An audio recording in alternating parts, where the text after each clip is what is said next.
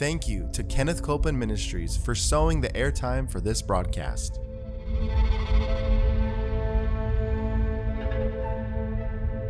There's enough power in every sick room and in every hospital room to raise up that sick one. That may be describing you. You may be in a sick room. You may be in a hospital room. And I want to remind you, power is present. That power is there to do a work. Believe in what's present, not trying to get something, but notice that He's already made it yours. It's present right where you're at. Say, I receive that power. I receive that power. I receive it right now. I receive it right now. From the top of my head. From the top of my head. The soles of my feet. The soles of my feet.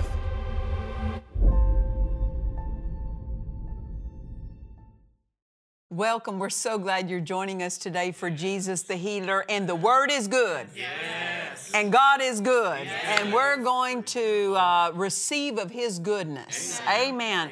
How many of you know His goodness has to be received? Well, we're receivers. Say that with me. I'm a receiver. Amen.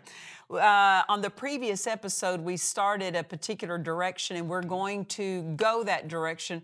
And if I could say it and title it anything, I would have to say this: Jesus longs to heal. He longs for us to receive the healing He's already provided. He longs for it. We don't want His longings unmet. Amen. So we need to be good at receiving what He longs to work in our lives. Amen. We've been looking at Matthew chapter 20 and verse 30, and this is the Amplified Classic Translation. So you might want to get your own device or Bible and follow along with us. And we say this: expect something today. Don't just mindlessly listen, but on purpose release your faith in the word you hear today. Amen. And it's Matthew 20, verse 30. It reads, "And behold, two blind men were sitting by the roadside, and when they heard that Jesus was passing by, they cried out, 'Lord, have pity and mercy on us, you Son of David.'" So we see this, that mercy is a flow of God's healing power. Yes. Amen. Healing power is a flow of God's mercy. And then it says in verse 31 that the crowds reproved them and told them to keep still, but they cried out all the more. So what do we see? Faith calls for something. It sure does. Faith isn't silent. Yes. That's true. The Bible knows nothing about a silent faith. Amen. And so it says they cried out all the more, "Lord, have pity and mercy on us, you Son of David." Verse 32 is where we've stopped and been camping on. And Jesus stopped and called them and asked, "What do you want me to do for you?" I love that question. And I say He doesn't just ask it for them. He asks for anyone with a need. Yes. What do you want me to do for you? It's not, He's not saying, I don't know what you need. It was obvious to Him, these are blind men. Yes. It's obvious to someone that's looking on what their need is. But He's saying, what do you want me to do for you? Yes. What's your desire? Yes. What do you expect? Yes. People will say, well, just God's blessings. Well, He's blessed us with all spiritual blessings in heavenly places in Christ Jesus. That means He's blessed us with everything that heaven's enjoying right now. But when it comes to receiving, we have to be specific. Because when people say, well, I'm just generally believing, just believing in general, that's a sign that they're generally not believing much. That's right. When you are believing, you know exactly what you're going after. Let me say this: if you were to sell a home that you had, if you went to the real estate agent and you said, I want to sell my house, so what do you want to sell it for? Oh, generally, just generally a sale. They can't even drop a contract being general. We don't realize we are so specific in every arena of our life. What we put on that morning, we were specific. We didn't just say, well, I'll just generally wear everything. That means you're not going to be putting on anything. Right? You walk in your closet and you're not, until you get specific, you can't even get dressed. Until you get specific, you can't even order food at a restaurant. Until you get specific, you can't even purchase something at a grocery store. Until you get specific, you can't go into any store that offers services and walk out with anything until you get specific. If you, just to say, well, I'm just generally believing God, is like taking a grocery cart and walking up and down the aisle and never putting anything in it. That's exactly what that's like. But yet when it comes to God, we're specific about how much money we have, how much money we'll spend, what we're ordering at a restaurant, what we're putting on our body. We're specific about the words we say when we ask someone to do something for us. But when we get to God, we go general. Like, why did we do that? Well, He knows better than me. Well, He knows a lot better than all of us. But He can't meet our need based on what He knows. He meets our need based on what we know about what He's provided. Amen. So we need to be specific. Faith, the more skillful we are with our faith, the more specific we become. You get that? Now, let me say this. Sometimes we get specifics in ways we have no business being specific. Because we're trying to be specific with God's part. And not just, we can be specific with our part. But we can't be specific with God's part because His part is His business. Does that make sense to you? People will say, okay, I'm believing for $100. Okay, good. You were specific that you are believing for $100. And I'm going to believe that Sister Betty over here is going to give me $100. Well, you can't do that. You can't be specific like that because how God gets it to you and who He uses is His business. So we are specific with our part, but we have no business being specific with God's part. And that's where a lot of people try to get specific with God's part, telling Him how He's going to do it, who He's going to use, and the calendar. Now, know this. I have had needs in my life that had a calendar date put on them. And every time I have had a need that there was a calendar date and I released my faith, I've always received that in time for that. Why? Because that is a genuine need. Not just the amount, but the time it's needed is a genuine need, right? Before services get disconnected or something, or before something is repossessed, there many times are calendar needs. But sometimes people put deadlines on God because they want to be more comfortable in their faith. They don't. But the Bible says through faith and patience, we inherit the promises. Meaning sometimes people will cast aside their faith if things don't work by a certain time. If there is a deadline put on you, God will meet that. But if you go to put deadlines on God, sometimes people are doing that because they don't want to believe past a certain time or over a certain time, or if I could say it this way, they want to be comfortable. You know what? When you believe that God will take care of you, that God will meet that need, you don't have to, in fear, start clocking Him. He'll meet it. He'll meet it. He'll meet it. Amen. So many times people will step out of faith when they start putting the calendar. Now, don't misunderstand me. There are times that the Spirit of God will lead you to believe by a certain thing happening by a certain time. Why is He doing that? Because sometimes people will be too passive. They'll be lax with their faith. And they've been waiting for months and years for things to come to pass and think they're believing. And the Spirit of God in His tutoring of us and teaching and guiding us will say, this year, believe for such and such to happen. This year, He will do that. Amen. But let me explain it, because I don't mean to make people confused or uncertain about what I'm talking about. When you have a need that must be met by a certain deadline, God will meet that. God will meet that. But for example, my husband and I, we built buildings. when we have put a deadline, I want this built by such and such a date. Well, did God lead you to believe for that date? See, we need to be led. We need to be led. And what happens, if we start putting deadlines on that really, they're not required deadlines other than our preference. And then those deadlines get passed, people will start wavering in their faith. And many times they're not in faith, they're in impatience. That's why they put that deadline on it. Listen, God will do His side. Just let Him do His side. You say, what is God's part? Our part is to believe. God's part is to perform it. And God will perform it.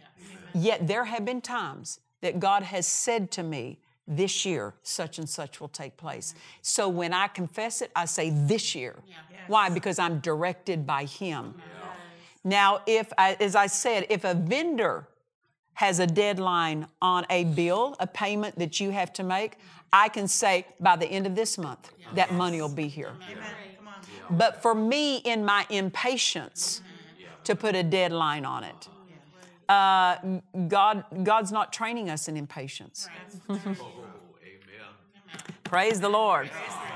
It's like, have you ever heard people say this? I told God I would never be a pastor, and now they're pastoring. I told God I would never move back to that city, and they're now living in that city. Why? Because sometimes we say never because our spirit knows something. Sometimes it's almost like if we tell Him what we won't do, He's going to help us get past that rebellion. Come on, that's good. So I've learned to not say never. In the sense of telling God a preference of mine. I've just learned to not really have preferences. You know what? I just prefer what He directs me to do. Whatever, in line with His will, I prefer that. I don't want to give myself something to overcome by setting a preference in place. And sometimes just a preference is not really a directive of the Holy Ghost. And when people put deadlines on certain things, sometimes it's because it's their preference and not because God is leading them. And then sometimes the devil will use that. Well, God didn't meet that date. Yeah, but you weren't in faith to set that date sometimes. But don't misunderstand me. There are some people who are so unspecific that they never even arrive. So you can get in the ditch on either side. You can get in the ditch on either side. What's that mean? Be led. Be led. And if you have a need that has a deadline that is put upon you, God is faithful. He'll meet that. Amen. But we're not authorized to put deadlines on God. Amen. Meaning, do this for me or I won't have confidence in you. If you don't do it by this date, I question, if something's not coming to pass, question self, don't question God. Amen. We've all had to learn. We have to learn that. We have to learn that. And so we see something that Jesus did, though, invite them to be specific about what do you want me to do for you. When it's regarding you, you can be specific. And you should be specific because faith is specific. When it's regarding other people, you're going to have to know something about them, their permission. What are they believing for? Amen. But we're invited, be specific. I want us to read back 2 verses. Now, we read there in Matthew chapter 20, and we started with verse 30 when reading about these blind men. But when we read this question that Jesus asked them, if we could just go back 2 previous verses, I want you to see how it reads. Matthew 20, verse 28. Just as the Son, now this is Jesus speaking. He said, just as the Son of Man came not to be waited on, but to serve. And to give His life as a ransom for many, the price paid to set them free. Now notice Jesus is saying, I didn't come to be waited on, I came to serve. When I looked up just the definition in the dictionary For the definition serve, it means to provide with a regular or continuous supply of something. One definition of serve is to provide with a regular or continuous supply of something. Jesus came to provide a regular and a continuous flow of something. And He asks these men, what do you want me to do for you? Doesn't that sound like someone who's in the serving position? Yes, it does. You go into a restaurant and a waiter or waitress sits down. I mean, you sit down and a waiter or waitress comes up to you after you sit down and says, what would you like to drink? Well, what are they doing? They're putting their ability to help you at your disposal. That's what serving is. And they're called servers. And Jesus said, I came to serve. He's put Himself and all of His ability at our disposal. It's amazing. Amen. So Jesus came to provide that for us. So it's right for us to take personally what He asked of these blind men. What do you want me to do for you? It's right for us to take that and make that something He says to us too. Because He already said 2 verses prior in verse 28 that He's our servant. He came to serve. Amen. So when Jesus says, I came to serve, what are we seeing? His longing. We are seeing the longing of Jesus to fulfill every need of mankind. So precious. That's why, listen, to be in the position of a servant is such an honorable role. We should all, and what you know this, when really, what was it, James and John's mother asked of Jesus, promise when you come into your kingdom, my sons get the right and left seat, right, they get the chairs at the right and the left. And Jesus said, that's not mine to give. You're asking something that's out of what's my authority to give. But then He's correcting her. And He makes this statement, you want to be great in the kingdom of heaven? Be a servant. Those who are greatest are those who serve. It is such an honor to be able to serve other people's lives through allowing God to flow through us to serve their need. What about this, the honor of serving in a local church? My. Every believer needs to be part of a local church. Every believer needs to have a pastor to walk in the light of the New Testament. When it tells us in Hebrews chapter 10, I believe it's in verse 25, and it's in the Amplified says, don't forsake the assembling of ourselves together, which is the habit of some people, is how the Amplified, which is the habit of some people. He's talking to His own sheep. Don't forsake the assembling together. Why? Because not only if we don't have a local church and we don't have a pastor that speaks in our life is going to be missing the anointing of a pastor. That is true. And there's an anointing within a pastor that every sheep needs. But not only that, if we're not part of a local church, we're not serving the body of Christ to the fullest capacity we could be. Because how do we serve if we don't have a church family we're part of?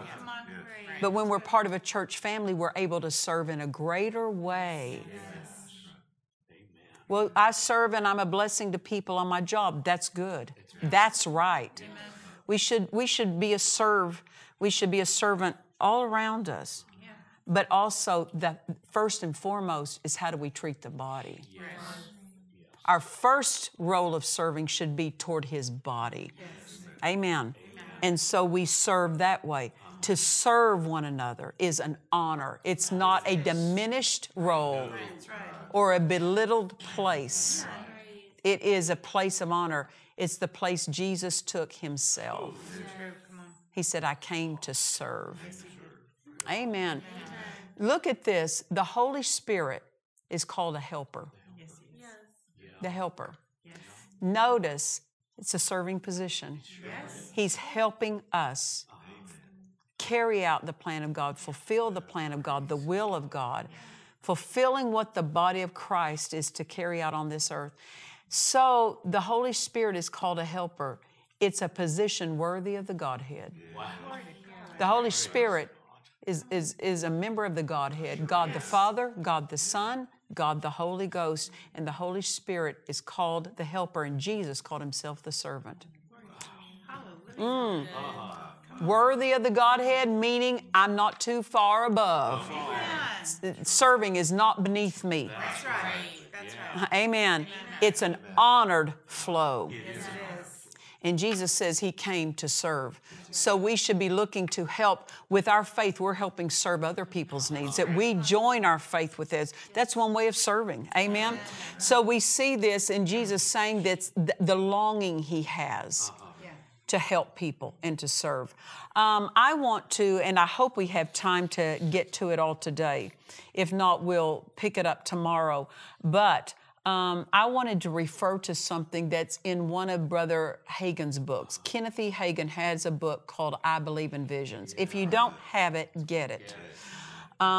Because although he had these visions, they happened to him, but they also happened for us. So just because they happened to him, they weren't limited to him, what is taught and what is learned.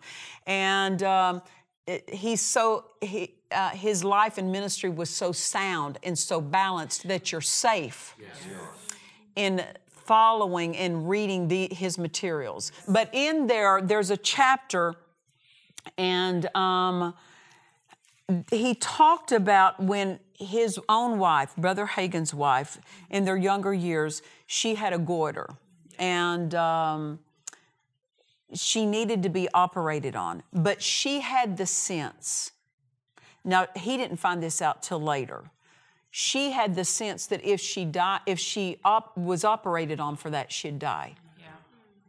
She told that to her husband later. But Brother Hagin also had that same sense about her, that if she's operated on, she'll die. And so Brother Hagin, and she was struggling with this goiter. It was interfering, of course, with her ability for daily life. The breathing, the swallowing, it was intruding into other parts of her life. And so Brother Hagin had been praying about this. And I want to read a portion of the book. It says, one night in Garland, Texas, he was conducting a service. After the service, he sits down and he's praying, and he's sitting on the steps leading up to the platform. So Brother Hagin stated, and I quote, this is out of his book, "At the close of my message one night, a spirit of prayer descended upon the congregation, and we all gathered around the altar to pray. We prayed for quite some time, and after a while, I got off my knees and sat on the steps leading up to the platform. I was sitting there with my eyes open, singing in other tongues as the Spirit gave utterance, when suddenly I saw Jesus standing about 3 feet in front of me. He said, 'I've come to answer your prayer.'" Now, doesn't that sound a lot like, what do you want me to do for you? Yes, Yeah. it does. He says, "I've come to answer your prayer. Tell your wife to be operated on, for she will live and not die." Although I didn't mention it to my wife, I had felt all along that if she was operated on, she would die. She later told me she had known that for several years, that she would die when she was operated on for this goiter. But the Lord said to me, she will live and not die. Then this is what Jesus said. According to the natural course of events, without divine intervention, she would have died. But I have heard your prayers. What was the intervention? His faith, inviting God to move, and Jesus meeting that request. But Jesus said, "But I have heard your prayers and have come to answer them. She shall live." Then Jesus said something that absolutely melted me, and I've never been able to forget it. It blessed and helped me then, and it still blesses me. He said this. He said, "I did this, son, just because you asked me to." He said, you don't know how I long to do for my children if they would only ask me and believe me. Many times they beg, they cry, and they pray, but they're not believing. So I cannot answer their prayers unless they have faith, because I cannot violate my word. But how often I long to help them if only they would let me, by taking me at my word and bringing me their problems, trusting me to undertake for them. Again, he said, tell your wife to be operated on, for she will live and not die. And with those words, he disappeared. Even though the doctors were greatly concerned about my wife's condition, my wife and I had great joy through it all because we knew the outcome in advance. See, when you take time to hear, then the steps you take, you can be confident in. Faith is not a risk. That's right. Faith is not a risk, because faith knows what it's believing. Faith requires revelation to work. Amen. Revelation of the Word, or revelation of what the Spirit of God says to you specifically that's still in line with the Word. But even so, when you take time to hear and know what is He saying to you about your specific need, you can be bold. And you can know your faith has no risk tied to it. It's certain, it's sure. So when Jesus asked these blind men, what do you want me to do for you? They could with certainty say that I received my sight. There was no risk in them exercising the faith for their sight. No risk. Why? Because they'd heard from heaven. Amen. Well, there's so much to learn. I read that portion, but on the upcoming episodes, I'm going to break it down and teach it. So you don't want to miss the upcoming episodes, because there's so much loaded in this, and we want to know it's not just a truth for Brother Hagin, it's a truth for us too. Amen. And know this until we see you next time. Remember, Jesus is the healer. God bless you. To watch or listen to today's message and other messages by Nancy Dufresne, visit DufresneMinistries.org. In this classic book by Nancy Dufresne, The Healer Divine, we are presented with a study of the healings of Jesus. Your faith will be stirred to believe and act as the healed God has already made you to be. Order this book now at DufresneMinistries.org. We invite you to join us for our annual camp meeting here at World Harvest Church in Murrieta, California. Speakers include Nancy Dufresne, Jesse Duplantis, Jerry Savelle, and Bill Winston. For more information, please visit our website at DufresneMinistries.org.